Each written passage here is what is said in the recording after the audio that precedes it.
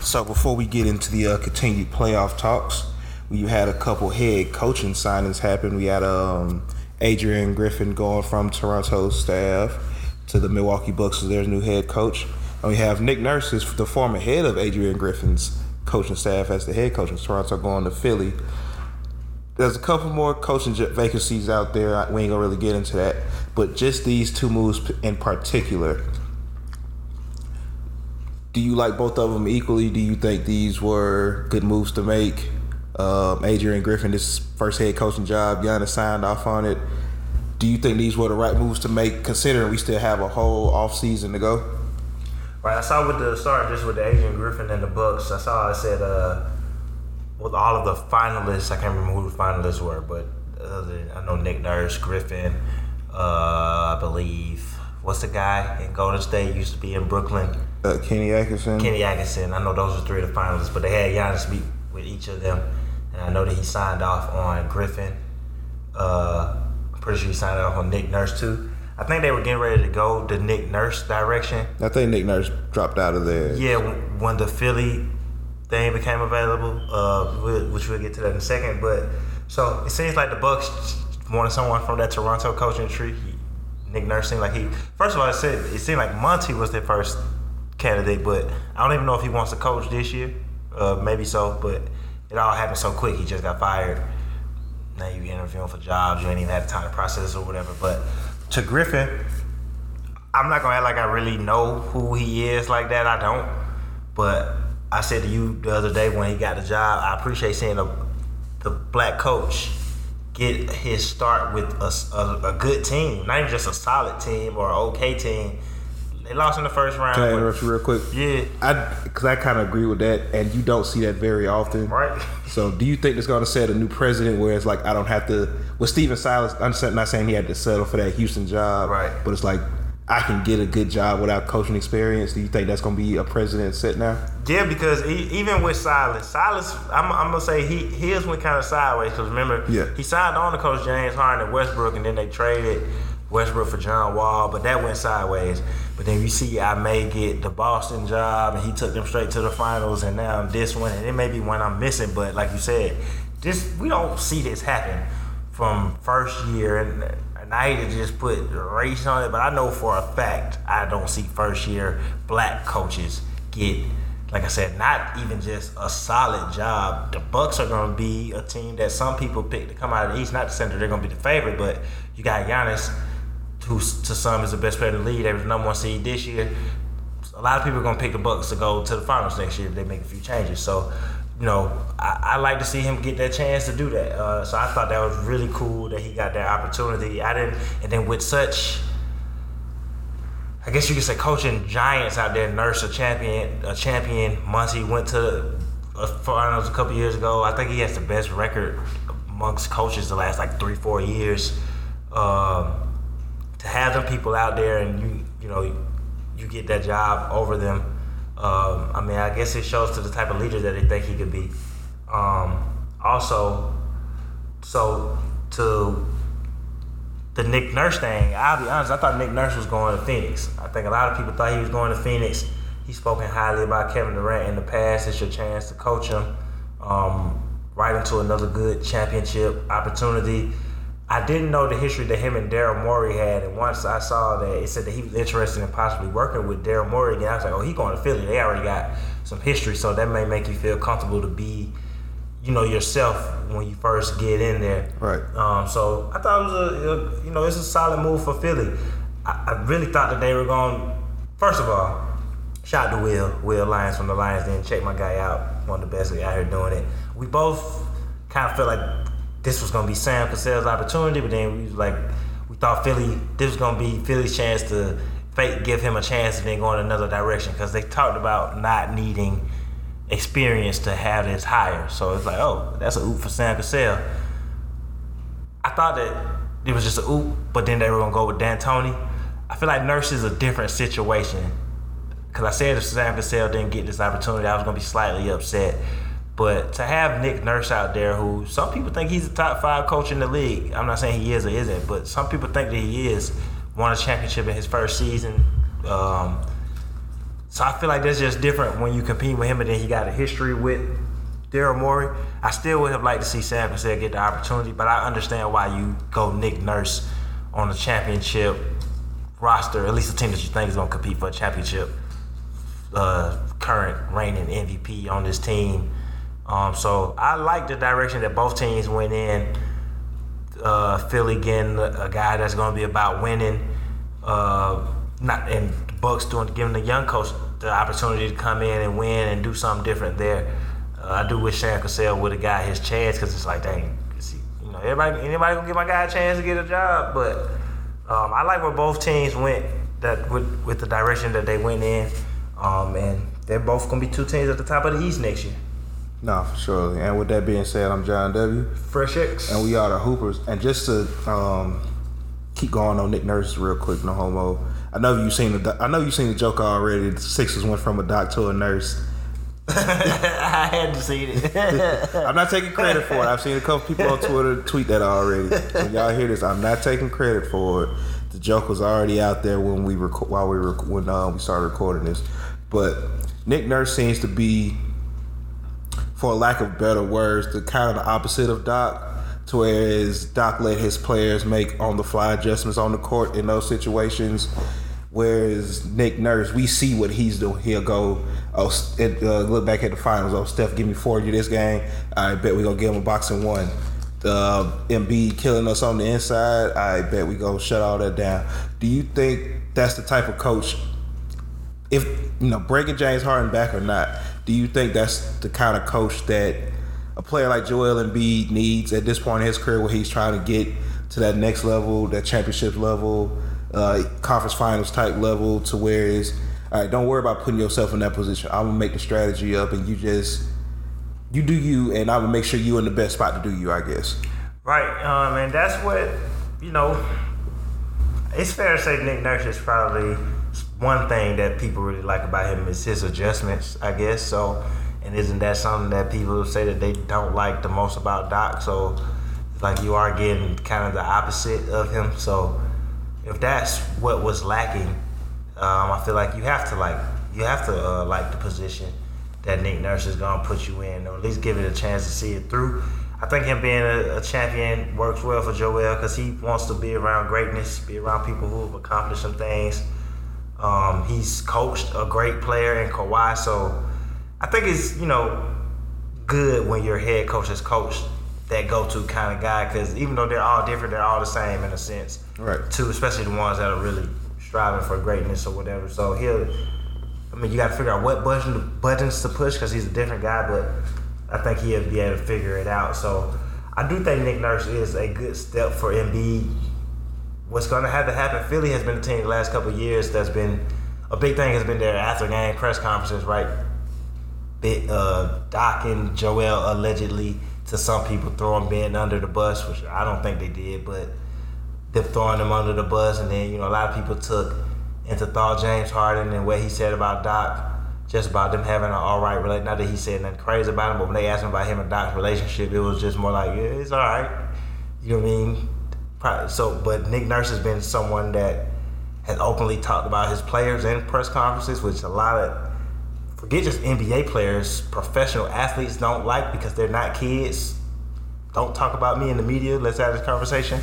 So that's going to be something I'm interested to see how it works out. But that's also one of his ways of holding his players accountable. And I'm really not against talking in the media per se. I just think some things are open and some things aren't. Some conversations you gotta have just y'all, and then some you should be able to just have being transparent in media conversations. So I think that'd be an interesting play to see how that works out as far as post-game stuff when they go on tough stretches and things like that. But I think Nick Nurse and Joel will work well together. No, and another thing, of course, with Nick Nurse that has been, I don't know if people, think it's a bad thing as a coach or it's just funny. Of course, is how he runs his rotation in his minutes. He lets his starters and his star players be on the court, especially playoff time late in the season. All right, we need these wins. This is what we're here for. This is what y'all are there for. Do you think that's gonna be? Do you think that's going to hurt Embiid to where we've seen, not saying he can't play those heavy minutes, but we always see at the end of the year, it's always something with him, even if it's just something that's just small. It's like seeing the hand a couple years ago when they played Toronto in the first round, seeing it be a knee. Of course, we know his first couple years he was out with a foot injury. I know you don't really care because I know how you feel about it, but do you think Nick Nurse playing his players heavy minutes is going to hurt Embiid by the end of the year, or when it gets time to that point to play those heavy minutes? I think he'll know how to adjust, honestly, and how to be smart about it, because I feel like heavy minutes in the playoffs is cool.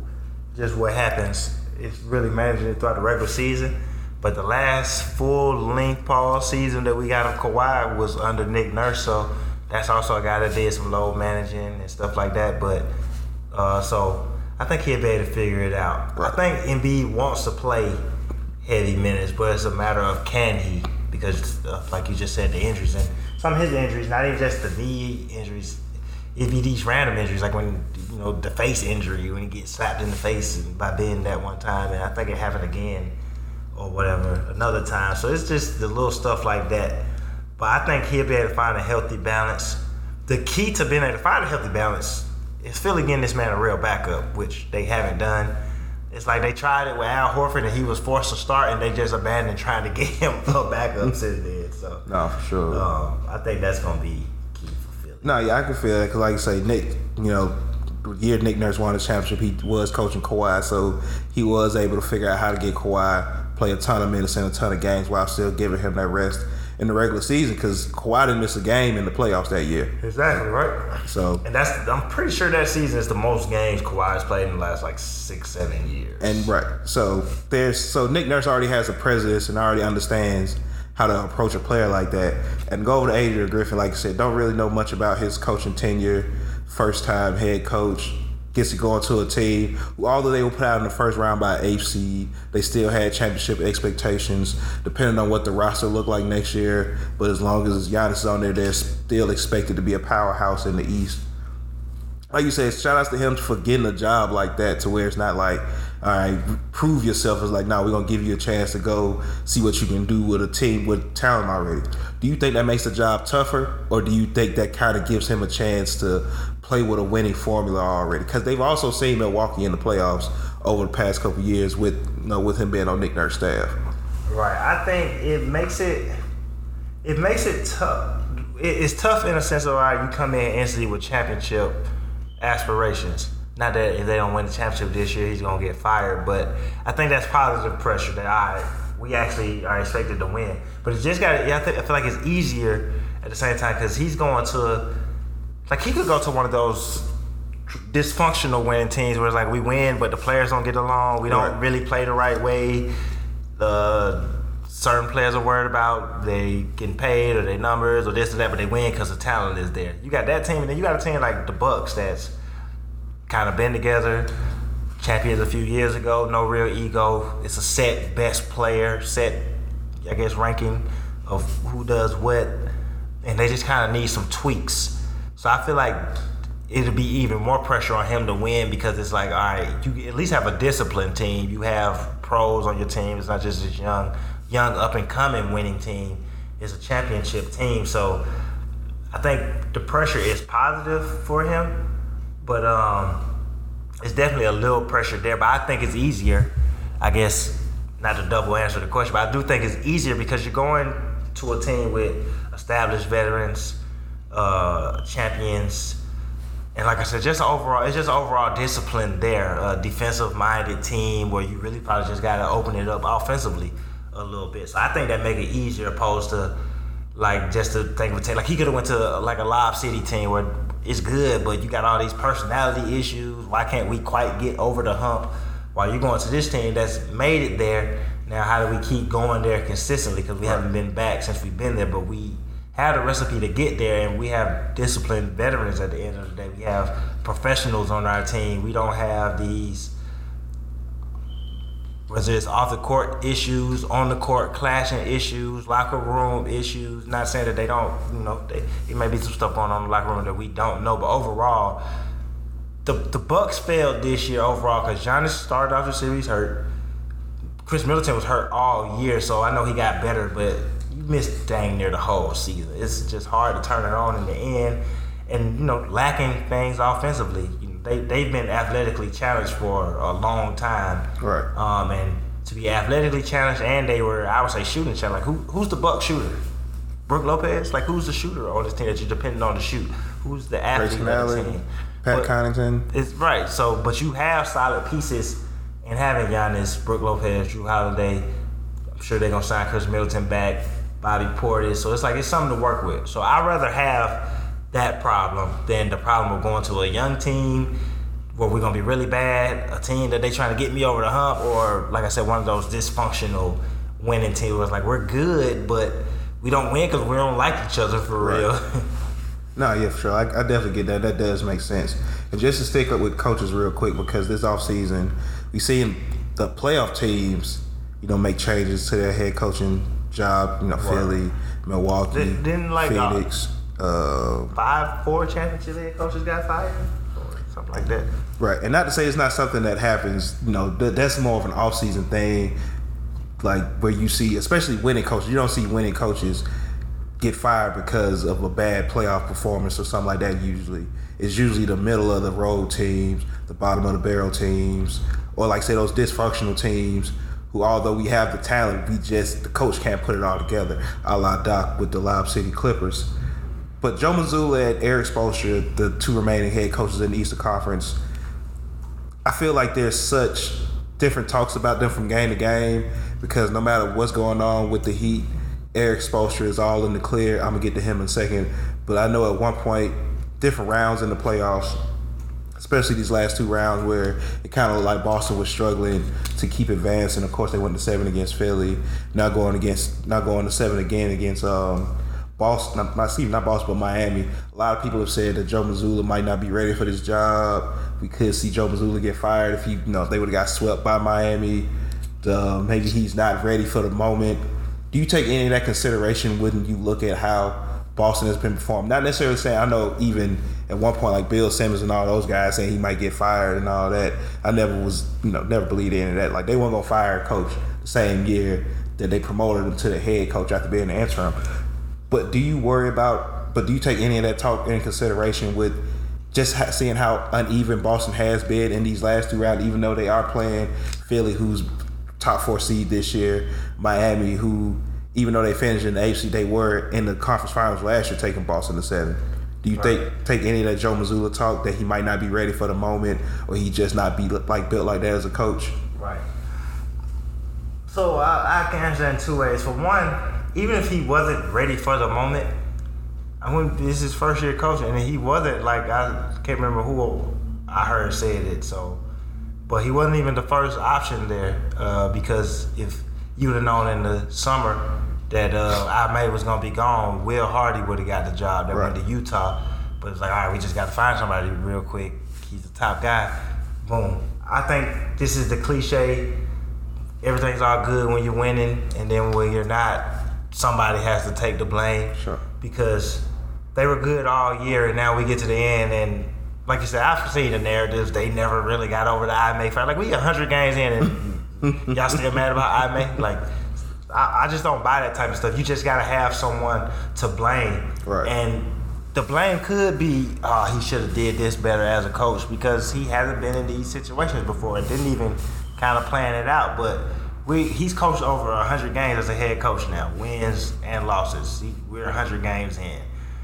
So I'm not going to say the way coaches are dropping, I'm not going to say I don't buy that if they would have got swept that he would have gotten fired, because he can't get swept at the conference finals. But I don't buy that he's going to get fired. Maybe he'll be on the hot seat going into next season. It's like, all right, you weren't really our first option. Let's give you a full summer, full year. We here, cool, let's go forward type of thing. But I didn't buy it. I just feel like it was just, you need somebody to blame. Like Boston, outside of Denver, who stretch to stretch was the top team in the East, until the Bucks, as I said, it's like 6 times, but until the Bucks went undefeated in February, the Boston was on top of the East all year.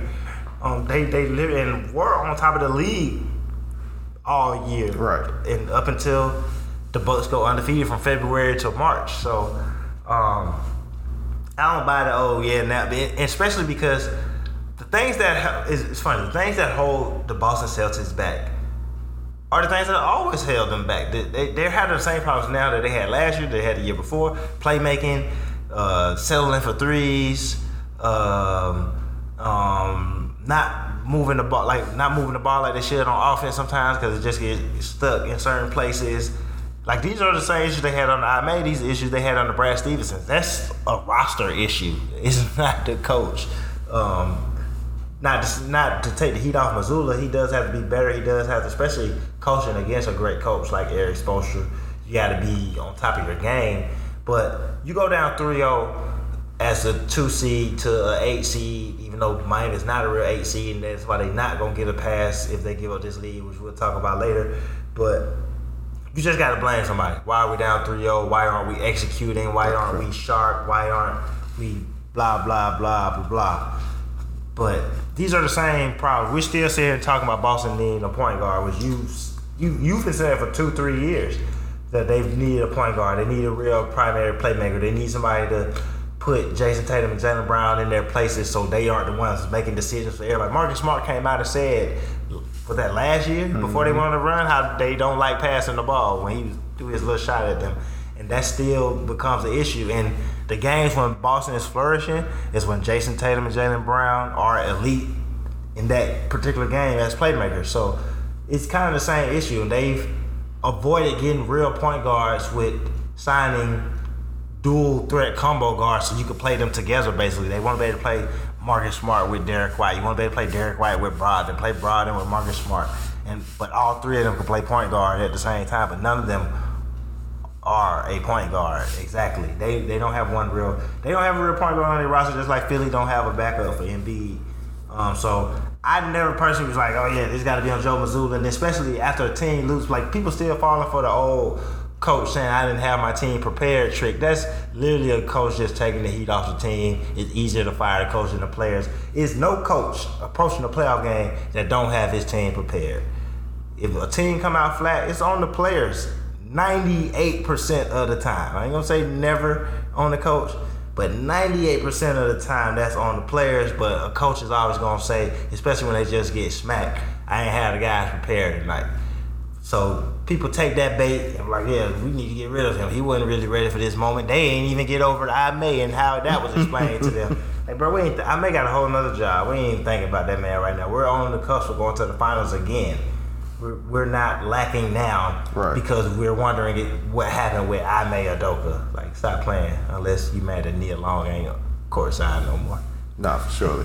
And go to Erik Spoelstra, who championship coach. He's been with Miami for over 10 years now. Like you say, he's worked, I guess the best way to put it, he's worked with the roster that Pat Riley puts out there for him, whether that be second round pick, late first round pick, undrafted picks. He figured out a way to get it done. We've seen him go to the finals a couple years ago in the bubble. We see them last year as the 1 seed in the East go to the conference finals, losing 7. We see them back this year as an 8th seed, go back. Got to go to a game 7 even though they were up 3-0, which you don't ever want to do. It's so funny to hear people talk about Erik Spoelstra because shout out to him, he did get those 2 rings when LeBron, Wade, Chris Bosh was here. He did help lead Jimmy Butler and all those guys to a finals a couple years ago. But I don't feel like there's any bulletproof coach in the NBA. And when I see talks about Erik Spoelstra, especially, I'm not saying he should get fired if Boston go on and win this game 7 after being up 0-3. But I feel like Erik Spoelstra doesn't have to do as much because his team isn't expected to do as much not because they shouldn't finish in the top 3, but because we automatically look at their roster and say, all right, they're not doing nothing. Do you think? I'm not saying Erik Spoelstra thinks he has it easy there. I'm not even saying Pat Riley has assured him of his forever spot as the head coach. But do you think there's anything that can put pressure on Erik Spoelstra to actually get another ring outside of Pat Riley really, really upgrading his roster? Honestly, I don't know. I feel like Spoelstra definitely has which he's earned, and I do think Spoelstra is one of the. I would say to me he's one of the top 3 coaches in the league, but at least top 5. But I do think it would be really tough for Spoelstra to like get on the hot seat, get fired or whatever. Fair or not fair, because in a sense, like when they're winning, he do start getting all this credit. Like, oh, we don't give Spoelstra enough credit. They're going to the finals again. He's pushing the buttons, pushing all the right buttons. But when they lose, it does always kind of just go. And I'm not saying this is right or wrong. I'm just painting the narrative.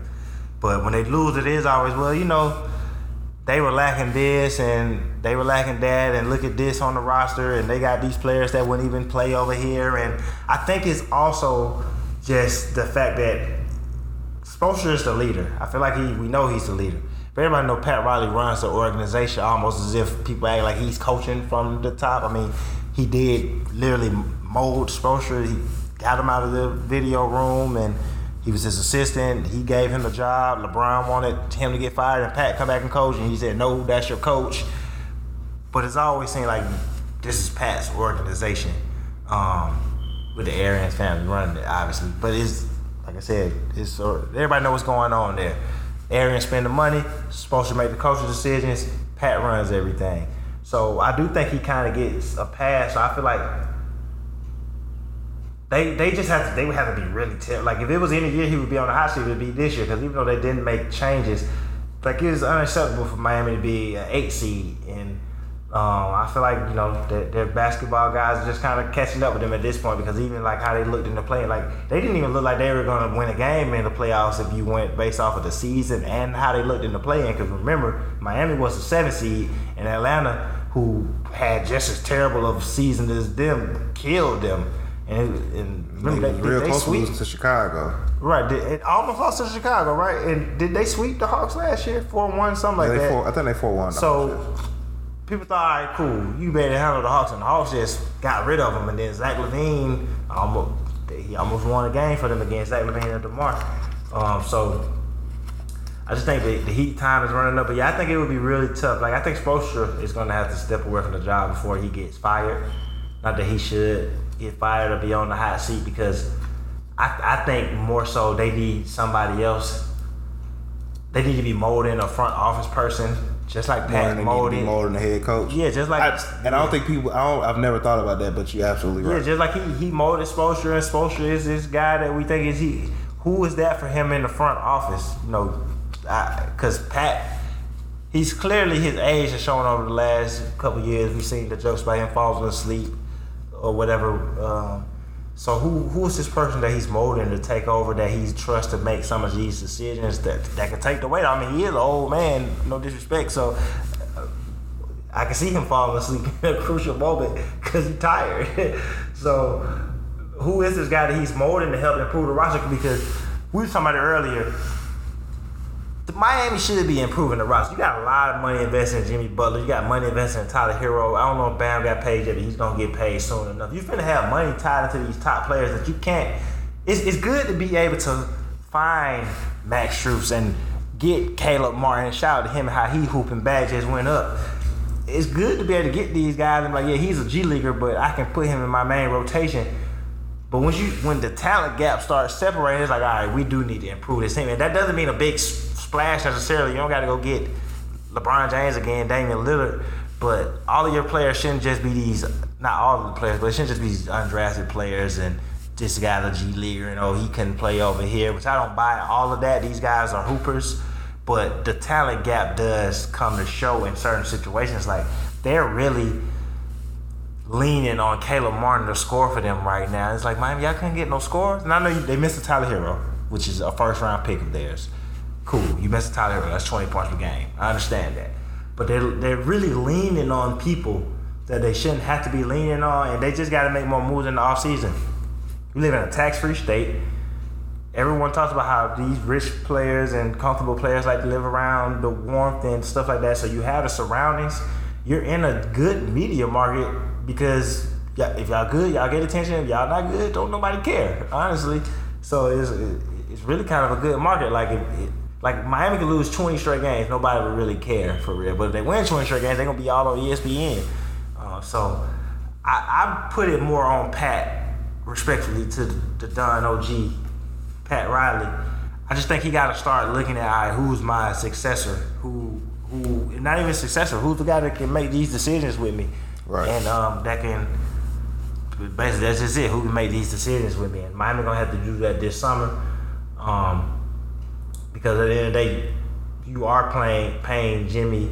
Like I said, Jimmy, Tyler, and Bam. So you got to put some stuff with that so y'all can compete for championships. And you're making it to this point. It's good that you're making it to this point. Went to the finals a couple years ago in the bubble. They've made the Eastern Conference Finals basically every year since they've gotten Jimmy Butler.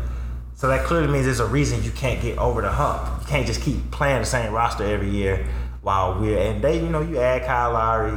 Clearly he's more at the end now. But you add him, but they just haven't really added nothing else to me. So you just got to do that. You can't keep just rolling out the same roster where everybody's continued. Just look at who people have added since then. James going to Philly, the Bucks getting what they're getting, and I bet they're gonna get stronger this summer. The Celtics are continue to get better. I mean, even just some younger teams like the Hawks, Knicks, Cleveland going to get Donovan Mitchell and Darius Garland, them ascending, and Evan Mobley and things like that. They just got to continue to add to that roster. No, I can definitely get that. And like when you said, I don't think anybody's ever thought about it from that way. Like maybe Pat does need more help than what's being alluded to, because once you get to a certain age, you get comfortable in kind of how you've been doing things for over a certain amount of time. And Miami hasn't necessarily gone after a superstar since LeBron has been there, since LeBron's left, and it's like you kind of get set in your ways. And I can see Pat get set in his ways. We're winning, we're competitive. The last person they went after was Kevin Durant, and I'm gonna end it with one last thing. Even when they were winning with that LeBron team and winning with the first, I think today's the anniversary of when Wade went off on Detroit and put them out. And I was just looking at the roster and just thinking about the Heatles roster. It's like, bro, look at y'all role players: Gary Payton, Jason Williams, James Posey, Shane Battier, Mike Miller, Greg Oden, Michael Beasley. These are names. These are first round picks. For sure. So it ain't even like, oh yeah, we just found this guy. He was undrafted. And shout out to these guys to be able to go undrafted and become valuable players. Gabe Vincent, like I said, Caleb Martin, Max Strus, Duncan Robinson. We've seen the contributions that they're making, but those teams haven't won championships. No, for sure. No, I definitely agree with that. I definitely get where you're coming from. I want to take another quick break from playoff basketball talk. I want to talk about something. It's not super important, but I do feel strongly about it. Of course, as everybody know, it is NBA draft season. The combine has been going on. A couple weeks ago, it was they were running their scrimmages 5-on-5s. Of course, you got to see more drills, individual one-on-one stuff like that. But something really stood out to me that if you didn't pay attention to it before, you would have never noticed it, because it's not something that was talked about. But there was so many players this year that decided not to play in any of the scrimmages. And I feel like, you might not be trying to hide something like, why you don't want to play. I'm not going to say you're scared. That's why I'm not going to say that on the podcast. Niggas are scared. But dudes be scared when they want to run them scrimmages. But I do find it weird that this is your last time to really play and impress and even solidify your spot. And if you're not hurt, you're not doing it. And that's just weird to me. Like, yeah, I get it. Maybe you want to take a little break because you do have a bunch of stuff coming up that's going to be non-basketball stuff for the draft. But to me, that would be secondary to me. Like, I wouldn't necessarily care. And I know, like, you talk about yourself. Yes, I'm talking about myself. If I was in that position, they would be more mad at me for not wanting to sit in the interviews than not playing basketball. Exactly, right. And do you think, to tie all that up, do you think that kind of goes back to what a lot of veteran players have been saying about players not necessarily caring about the game of basketball, but what it can do for you, and not even just, really being focused on the game of basketball? Do you think that kind of plays into it, and we kind of see that add over the multitude of years where we've seen players not playing those scrimmages or do one-on-one individuals? I'll say slightly, and then I just think it comes down to, players just being built different as far as the conversation with brands and competitiveness and stuff like that, because like I said, unless you're hurt, I don't see a reason not to play, because unless you're Wemby, Yeah, Wemby ain't got to play. Anybody can really go anywhere. And maybe you can say Scoot. I'm just going to worry about my individual workouts. Which Wemby didn't play because he's in the playoffs, and Scoot didn't play because I think they were playing at the time. I don't remember. Maybe he just didn't do it. But I don't know, I just think it's a sense of competition. As a hooper, I would just want to play. Even if you just play a quarter. Like, you don't got to play like this AAU and play 7 straight games or whatever. Like, honestly, I'm going to do the same thing. I'm going to put myself in a position. If it was me, you got to do the interviews because you got to talk to people. You got to do the measurables. I ain't doing none of them drills. I'm 5-on-5 in interviews. That's it. What we doing?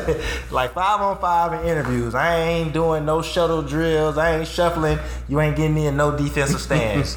Tell me when we doing 5-on-5. And, when y'all want to sit down and talk, we can talk all that shuttles and all that stuff. We can do that in my individuals. Nah. Yeah, we can do them in my one-on-ones. Like, I would be more, these dudes be more hyped to do divert than play 5-on-5. Like, miss me with that because talent evaluators can see you're good even in the midst of you having bad moments. Like, I always go back to a long time ago when the first time Greg Oden and Mike Conley played on TV and they was playing Eric Gordon. I know to everybody nowadays, like, Eric Gordon, you just think of whatever, but this one, Eric Gordon was the top guard in the country, and he was having a terrible game, but you could just see in the moves he was making, the way he was moving, like, this man is elite. No, because the next night he came back and dropped like 35 or something, right? Yeah, he dropped literally like 35 the next night. He just literally had a bad shooting game because sometimes the ball don't go in. But you could see in how he was moving defensively, how he kept his head up, how he was talking to his teammates, the crispness in his moves. Like, this man is elite. The shots just aren't falling. So the only way you expose yourself in 5-on-5 is you're just not good like that. And even if it's a matchup problem, even if it's something where somebody can see your weakness, you still can see, that might be a weakness, but that's nothing to fix type of thing to the real evaluators. I don't think playing can ever hurt your status unless you are hurt or you just not that good, so you don't want them to see that right now. Right. Because it's in your favor. Everyone at a combine, especially as a top guy, they just want to see you play hard, look excited to be out there. How you look on a team with random players. Like ain't nobody, and if you just so happen to go crazy offensively or defensively or be winning everything, that's just going to boost it. But you could lose and ain't nobody going to care. They be like, dang, you see how John just showed up and he was hooping and he didn't even have to do it. Like, he didn't even have to do it. That's going to say more about you than, dang, he ain't. They know that you don't have to play. But in the back of my mind, I'm like, I know he ain't have to play, but he still could have played a game or whatever. So I just think it's part of protecting the injuries, protecting your brand. Most of these, especially now in the NIL era, these guys are already working on their sponsorship deals and stuff like that. And so I think that plays a part into it. I definitely want to get back to hoopers hooping, and that's just all we want to see. It's hoopers hoop. I don't care if you drunk. I don't care if you got a 50-inch vertical leap, but then you can't come out here and play 5 minutes of, play one quarter. They play one full quarter. Play a quarter, and they be like, all right, I'm done. My agent advised me just play one quarter. I don't want to tweak nothing. Cool. But you play, that's effort in itself. So no, for sure. I saw that list, and I was like, ain't none of y'all, especially the people who are hiding in particular to me, like, it was, and I don't want to pick on them. Shout out to OTE because we be hooping at OTE. But if I'm the Thompson twins, I'm hooping. It's too many questions about especially with Wemby going number 1. I mean, with Charlotte getting the number 2 pick, and knowing that Charlotte has an all-star point guard, they really trying to figure out, do we take Scoot? Because we got to invest in LaMelo, or you got to invest in Scoot. I think most of us believe that you just don't play them together. Not that they can't do it, but they're both going to be best if the ball is in their hands, Paul. So I'm not doing that and playing on feeling like my all-star young point guard, like, they disrespecting me because exactly. Even if that's not the case, you never know what the wrong people is like. You never know how it looked come from his perspective. So And on top of LaMelo already being an all-star point guard 3 years into his career, the star power the NBA is the business. The star power that comes with it, the jersey sales, the way that he's embraced Charlotte, he like it there. So the last thing I want is a healthy LaMelo coming into camp like, y'all done drafted this rookie to take the ball in my hands, send me to LA or something like that. So, but I feel like as the Thompson twins, people are leaning on you in the OTE, who y'all playing against. Y'all just playing against kids, and now it's been coming out today. Like I saw today, like 20. So they were gonna be 20 during the season. Okay, they're of age. They gonna they're of age. I was saying, it seemed like when I was reading, it was like they were way older than what they were saying. Stuff was saying or whatever. So I was just came out there and just even you just go out there and look athletic as hell, look tenacious on defense. You look like you got intensity. I just want. If I was them, there's no way, unless hurt, my agent could have talked me out of playing that game. And by the end of the draft combine, I would have went number 2 because I think it's amen. He has a real chance of going top 3. Man, there's no way I wouldn't have been able to play if I got a real chance going top 3. And Scoot not playing, people would have had to call us in for workouts after that, working out together. That's how that was gonna have to go. Like we would have to go to workouts together because they like, I really don't know which one of y'all. Nobody's going over Wemby. No matter if you think somebody can potentially be better, that's a draft pick that nobody faults you for missing. If Wemby doesn't turn out to be what he is, that's like a open L you could take. Like you have the right to take that loss. You have to draft him number 1. Me and Walker talked about that earlier in the year. Shout out to Walker. We talked about earlier in the year where it don't matter if you think Scoot is good. You can't pass on him. Not for sure. So yeah, it is kind of disappointing, but not surprising. All right. And I don't know if you've seen or heard the news or not, but the Bulls privately have been saying they don't know if Lonzo Ball is going to ever play another game in the NBA. I knew he was going that direction. I don't remember who it was. I think it was Nate Jones. He's real immersed in the LA sports community. Probably follow him on Twitter. You probably don't. But he was saying how the Lakers were thinking that maybe his shoes, of course, rookie year he had his own shoe, the Triple B Big Baller brand. That kind of plays into it because I don't think people understand that bad shoes can fuck your legs up and shit. The quality of his shoes were definitely bad to the point where how quick even he had to switch every quarter. Mm-hmm. Do you think after seeing all this, I don't even want to get on the shoe because I get why you did. I get why you do that. Yeah, get why you do. Now, I don't want to get on the shoe, but I don't want to get on the thought of having your own shoe. Yeah. I get why you do that. I get the plan behind it. But now looking back at it, do you think that's one of those things that, of course, that you think Lonzo would be like, nah, let me listen to some outside sources on because this probably could end the rest of his career for real, and that could play a potential part into it. Right. The only thing, because I don't know what's Lonzo's injury history. I can't remember if I know he didn't get hurt at UCLA, but I can't remember if he had a history before school. But I remember Lonzo was just like stupid athletic. Like we used to see a bunch of highlights of him being athletic, and I don't know if it was prior to the rookie year or if it was during the rookie year where he did start losing a little explosiveness. I mean, that's something I used to say about him. Like that was one thing we used to just like about him, how he could get up and down the court, and it did seem like he lost some explosiveness.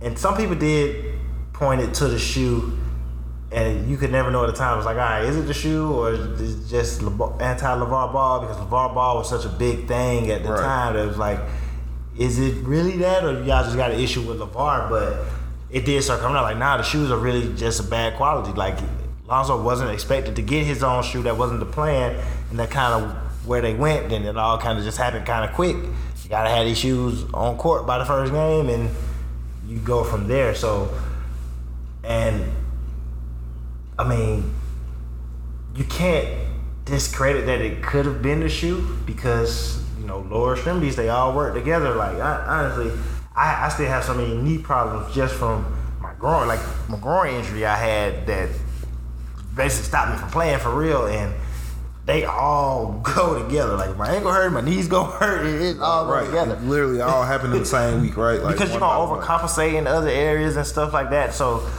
if you could look back on it, I definitely think, if nothing else, because I don't think picking your own brand was the wrong thing. I just think rushing it might have been wrong. But you didn't want to be seen trying to stick to the brand, being the first one through the door, bigging up what your pops was doing. You didn't want to start game one, even preseason game one, with Nikes on or this or that, which I remember he did do his little shoe thing during Summer League as they was trying to, they really was working on the shoe. Remember he wore Jordan one game, he wore the Currys, then he wore some Nikes, and kind of he was, you know, hey, this is how I would look in your shoe type of thing, but really they were just working on the Triple B shoe. I just think the process shouldn't have been rushed.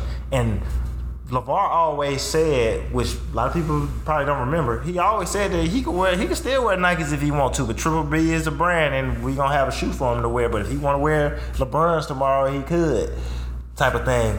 I just think in the end, it just seems like they shouldn't, because I'm not gonna go against him wearing his own shoe, wanting his own shoe, or siding with his dad. Like, forget it, we just gonna make our own shoe. None of that, right? Yeah. But I wouldn't have rushed the process. I would have been like, even if I don't get this shoe until All-Star break, let's get me a player advanced technology, advanced type of shoe where it can sustain. Because I mean, that's your feet at the end of the day. So, excuse me, it do seem like it's some complications that came early just from the lack of the technology. And we're in this age where all of our shoes have this different technology in it. I mean, you could literally feel the difference.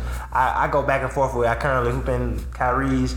I go back and forth from hooping in my Kyrie's to when I wear some Jordans, and it's like just even like certain grip. Jordans were basketball shoes at the time. This is what he's playing it on the court. But you could just feel the technology, the cushion, the extra bounce that a newer shoe gives you, because they're performance-based shoes, while shoes weren't performance-based in particular. Then they weren't actively trying to find this innovative technology to grip your feet a certain way, arch it a particular way, make sure you, when you land, you got this extra bounce so you're not coming flat-footed, and all this other nerdy stuff that we don't got to get into right now. But it is a real fact that it do play a part to your point of all that. Nah, for sure.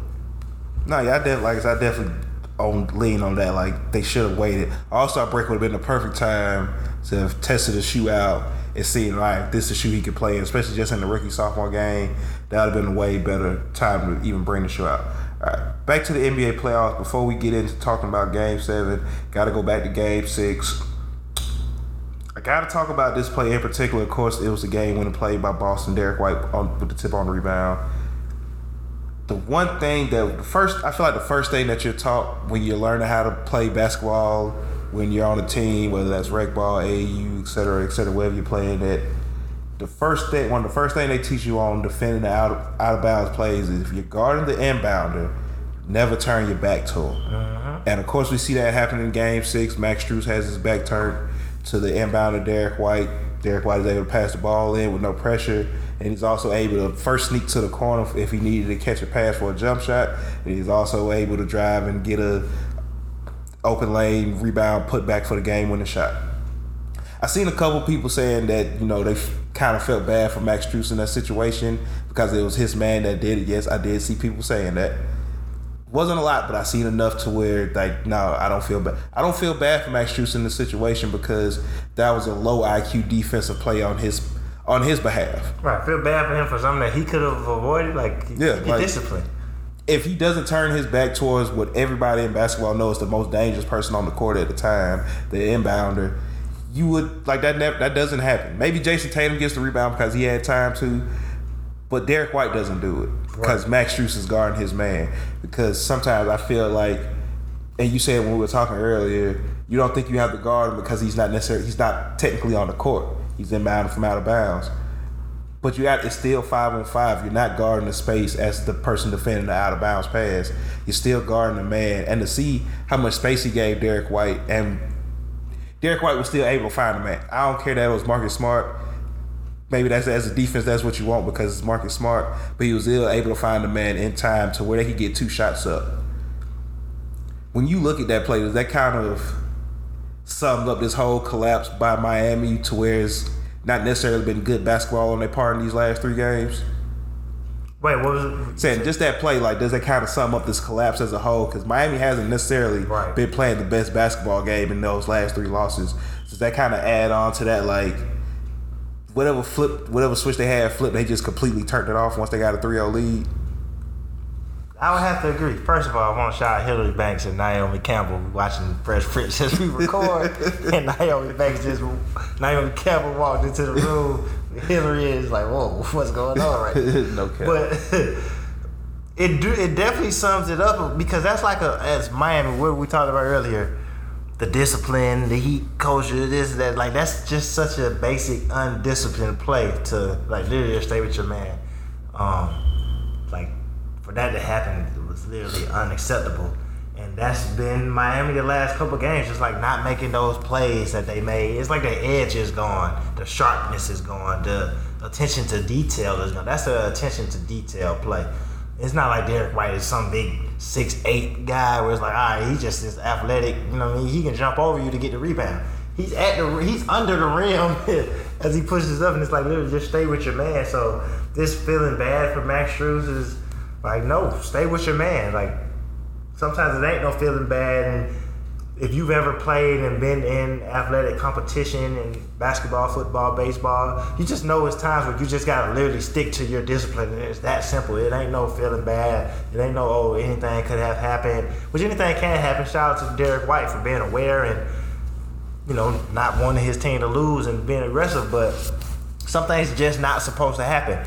And you gotta stay on your P's and Q's, and he didn't do that. And I don't feel bad for Max Strus at all. I feel bad that he was on the court. I feel bad for him in that sense. He shouldn't have been out there if you ain't gonna be ready for that moment. Spoelstra trusted you to be out there. I'm sure people are gonna start, like I said, they're gonna start saying, feeling bad about him, questioning the scheme that they were in. Maybe this guy should have been here. Should somebody have been on the whatever? You don't turn your back on the guy inbounding the ball. You learn that in 10 and under.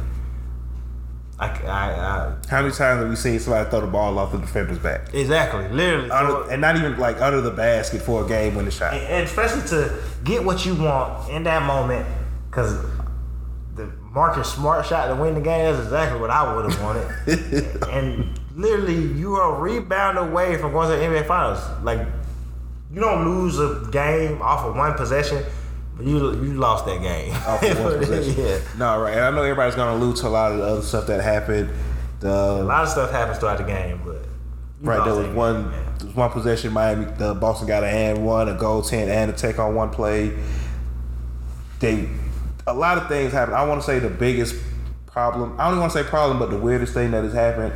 Of course, if you've been on NBA Twitter throughout the run, there's been the Jimmy Butler's all-time great playoff talk.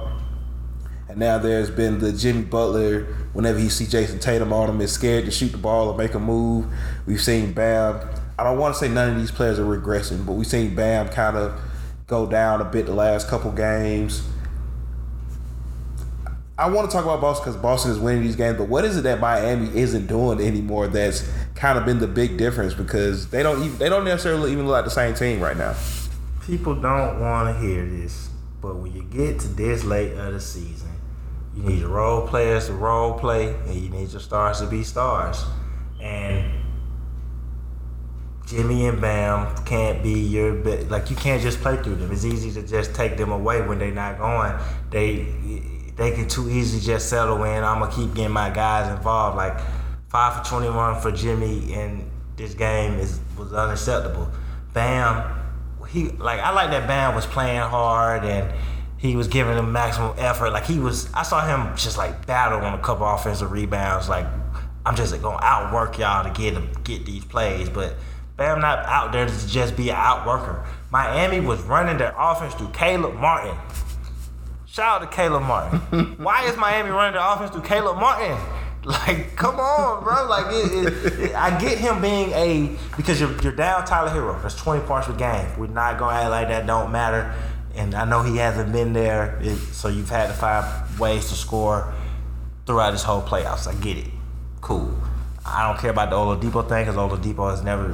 I mean, I care that Oladipo's hurt because I don't want to see him go out like that. But Oladipo has not once been a valuable member of y'all rotation for real. Every year it's been about if he can stay healthy. And Oladipo just might be done respectfully, no disrespect. But instead of leaning on Jimmy and be like, Jimmy, we need you to do more offensively. We don't need you to just be finding people and taking what the defense gives to you. We're lacking offensively. You're our best player. Bam, you're our best player. We need y'all to do more offensively. That's not just what you don't want to go away from these guys. But I literally saw possessions after possession where stuff is just going through Caleb Martin and Max Strus. And I'm putting that on Spoelstra, Jimmy, and Bam. Spoelstra, if there's something that he could do better, it's putting your best player in position to be aggressive and score. because they need Jimmy to score. Like, this is when people, like, the game isn't always just about the box scoring, but like, when you get to these points of the season, it is about your best players. That just is what it is. When you need a game, you need a quarter. We stick around for 3 quarters for Jimmy to take over in the fourth quarter. And he did it in a little bit. He did get them back into the game, but you don't stick around for this, and this is what you're here for. And it looks good when you're winning and you're beating the odds and all that, but then when it comes to these moments, it's like, this is why people continue to put other players in front of certain players. Like, you don't run out of juice at this point, right? Yeah, so that's what it looked like. And I know people gonna say, oh, he's the knee, and everybody hurt right now. I don't care about that in the conference finals, NBA. Everybody's hurt unless you got a significant injury where you can't play. Like, LeBron was playing on a broken foot, and I ain't finna make this about LeBron, but he's playing on a broken foot that he's literally about to get surgery on. Everyone is hurt. You just gotta do it. And it's not like Jimmy is missing threes. He's in the paint, but it's all the pump fakes, trying to pump fake instead. Like, they're not buying for your pump fake because they know that's what you want to do. You just got to be aggressive and score. That's what Jimmy got to do tonight. I don't want to see a 20-point game from Jimmy tonight. Nah. If I go in 5 of 21, which he got more aggressive in the second half, but if we go down tonight, I'm 5 for 30 tonight. Right. I'm 5 for, what was that Kawhi game? 16 for 39. Like, I'm going down. I'm shooting 30 shots tonight because they need you. It's unfair to Caleb Martin to be putting him in a position where he's carrying y'all offense in the conference finals. It's just not fair to him, honestly. No, that's real. And you need more out of Jimmy. He gets the which he's earned all the praise that he's gotten to put them in the position and the times that he stepped up in the games that we've seen him have. But I think this is what the difference is in Jimmy, the complete player, and who he is just in these certain stretches where he can do it for some games. That's proof he can do it for a couple series, but just completely putting it together for a whole run, I haven't seen him do it yet. And for whatever reason that may be, you don't get a big game out of Jimmy tonight, I don't see how Miami wins. You ain't really got to go into this answer right now because we talk about this all the time. We can get into this, once we get past this game. But just this thought out there, do you think Jimmy I don't want to say not taking the regular season. Yes, that's why. You don't prepare yourself all year. I ain't got to ask you a question another time. You don't prepare yourself all year to be in these moments, and now you think you're just going to turn it on because you're the only person ready for the playoffs. Like, everybody's prepared for the playoffs.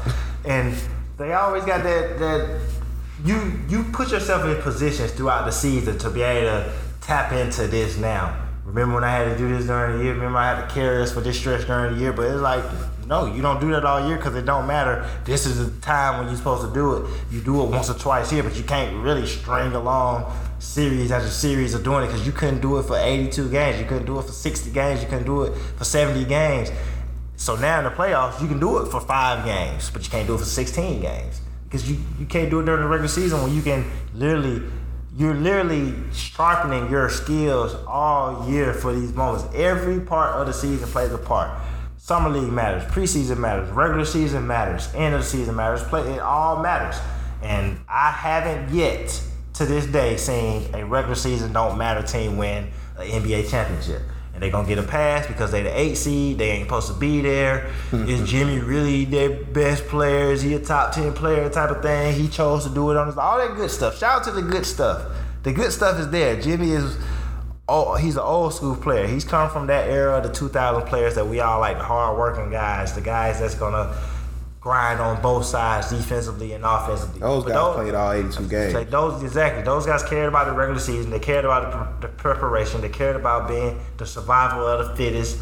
And I haven't, to this day, seen a team yet that don't take the regular season serious, win a championship. And championships, everyone doesn't win a championship. They don't grow on trees. We don't win them every day. But we start putting people in comparisons with people that's won, and this is really Michael Jordan's son, and all the shots that you throw at other players when they don't, there's always the famous, they chose Tobias Harris over me and all this. He gonna end his career with the same amount of championships as Tobias Harris. And that check the same. Yeah, Tobias Harris over you. That's simple. Stop disrespecting the regular season. Treat this stuff like it matters, and we'll see where it goes from there. That's a bar. But looking at Boston and what they've done these last 3 games to come back, looking at Game 7, what has impressed you the most about this run, and what is it that they need to do to go ahead and finish this reverse sweep around? Finish this reverse sweep out. I ain't impressed by nothing about Boston, and I hope that the Nuggets sweep them. I would say it'd be impressive to come to win. I mean, just this right now, this bubble. It'd be impressive to win 4 straight games, because I even forget just coming back from 3-0. It's hard to beat a team 4 straight times. Period.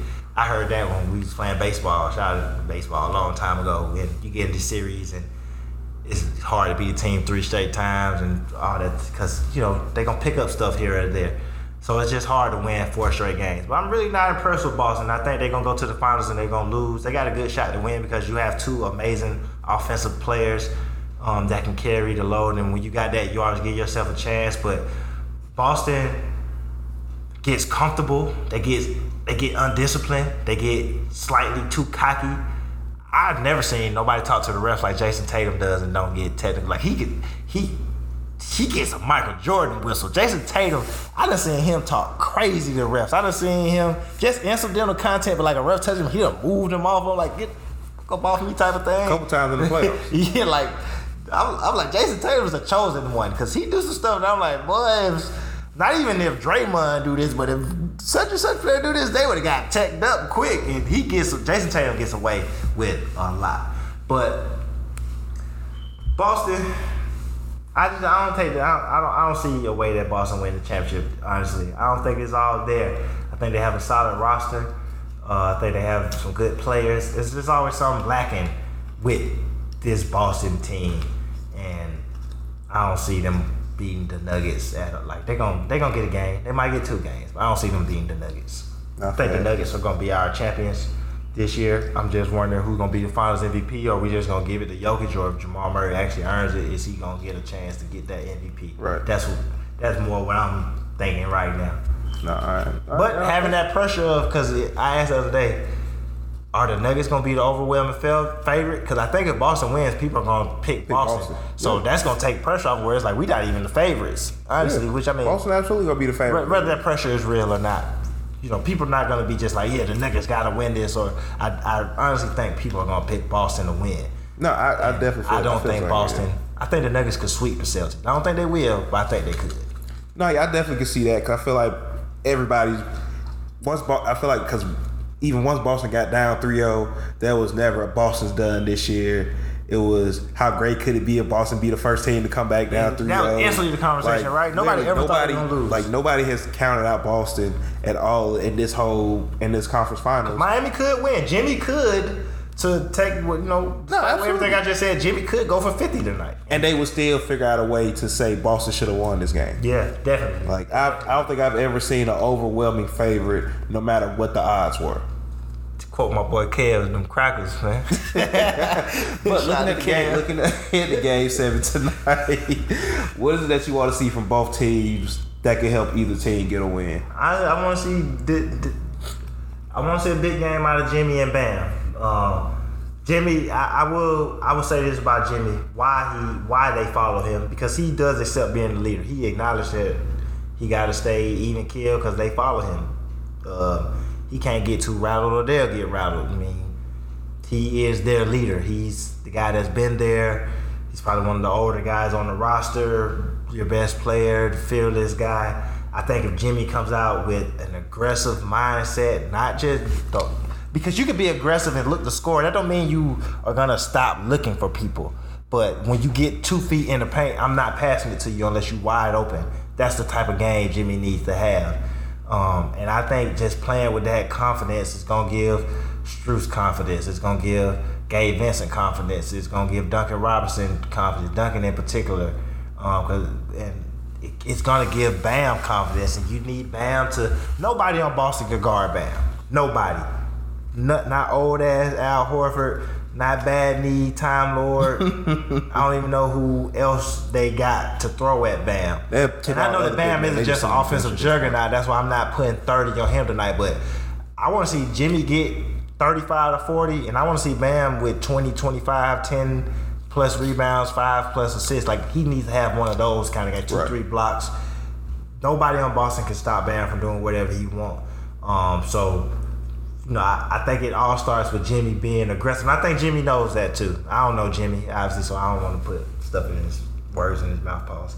But I think Jimmy knows that, all right, because he said even after the last game, I just missed some shots. They're not buying for my pump fake, so I got to be. He knows that I just got to get to my spot and raise up this game. Ain't no pump faking, ain't no baiting them in the fouls. We all know Boston's defense is legit. Like, they made it tough for Kevin Durant. Are we surprised that it's tough for Jimmy Butler out there? Like, that's offensively two different stratospheres. But Jimmy has it in him to be aggressive tonight and to lead his team. No, for sure. And before we get out of here, I want to question, because I've seen a lot of people asking this question. I don't know if you saw that Duncan Robinson shot where he kind of he didn't take a step forward, but he kind of hesitated in the shot, then got his rhythm, took a rhythm dribble, still missed a shot or whatever. That's not the point. But are you okay with him? Me looking at it, I understand why he took that dribble. Jaylen Brown kind of stunted at him, so he was getting ready to, like he was getting ready to put the ball on the court. You see Jaylen Brown doesn't come out there, so you take the dribble to get the rhythm. Do you have a problem with him? I've seen so many people saying they have a problem with him taking that dribble because he was already in rhythm. But if you go look at that video, what we done, you can see he wasn't in rhythm because he thought Jaylen Brown was gonna come out there at him. Do you have a problem with that? Because I don't think people understand why he took that dribble. Exactly, especially as a shooter.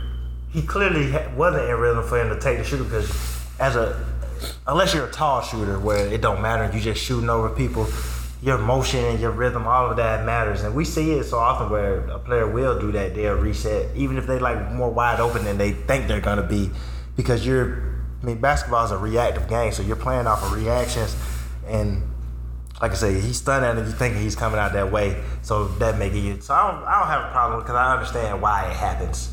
And you make him miss those shots. And Duncan, he's shown up for Miami more so this playoffs than I thought he would. So yeah, I don't really got a problem because I understand how and why it happens. No, I've said this before, but I've said it on Twitter. I feel like this is the most new people to ever not only just watch, but also to discuss the game of basketball. Man, like, is y'all folks even playing pickup, man? Go to your park today. It's a nice day out. Go to the park. Go run up and down one time, man. Golly. But it's like just so many things that people are discussing that I just feel like, you should notice. Like, I don't know if you saw it, but I think it was one of them NBA Central, Legion Hoops, whatever. Probably was a couple of them. They put out how Miami already bought plane tickets to Denver for after the night. Like, I see somebody. The final start on Thursday. I mean, you win tonight. We need. I see somebody joking going home about how Denver's had a whole off season off. Like, yeah, Yeah, it's the finals. It was already planned to start June. They usually, first of all, they're gonna give you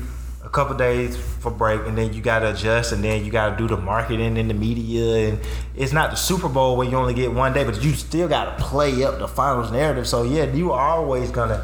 If you finish early, you always get a good amount of time off. I mean, they swept. They didn't have no extra games, so yeah. But if they were still playing, they would have played tomorrow. I think their game 7 would have been Wednesday. No, their game 7 would have been yesterday. Their game 7 would have been yesterday, so it would have been Sunday. Yeah, Sunday. Then you would have had Boston 3-4 days off, and then you go straight to the final. So, but yeah, it's Monday. The final start Thursday. You gonna fly home and then fly? That's a lot of man. We finna go straight out to Denver. But get ready for your media obligations. Get settled in because you gotta make it as normal as possible, and you gotta settle in. And you gotta start setting up your practice schedule, like you say, your media obligations, overall NBA marketing for the finals because this is a business and all that. So it makes sense that Miami.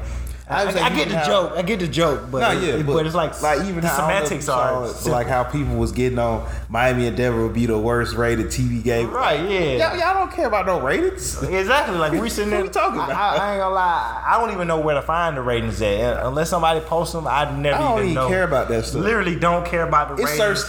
The little betting is bigger now because everybody bets and got parlays. But even that, we used to always argue with our friends about the bets. Because shout out to Dez, but you always say, Miami, like the Miami OKC series, that Miami was underdogs against OKC, but it's because OKC had the best record in the league. Who realistically had OKC, the young OKC team, as an underdog to LeBron, Wade, and So like, he was like, don't nobody care about that junk for real, man. That's money. That's all that is. So if you betting, cool. But other than that, you got anything else for this episode? Nah, I think that's all. Just as always, appreciate the supporters. You can find us anywhere podcasts are available. Just search the Hoopers Pod, Spotify, Apple. Do your Googles. Go to YouTube. Search the Hoopers Pod on there. Shout out to the Off the Ball Network. We've been killing it with the basketball content this playoffs. I don't think if anybody ain't noticed that, we've been going crazy. Shout out to Chris LeBron, Mo, Kev, Nick, Omar, Ken. We all been going crazy this playoff. So shout out to the Off the Ball Network. That's all I got. All right. And with that being said, I'm John W. Fresh X. And we are the Hoopers.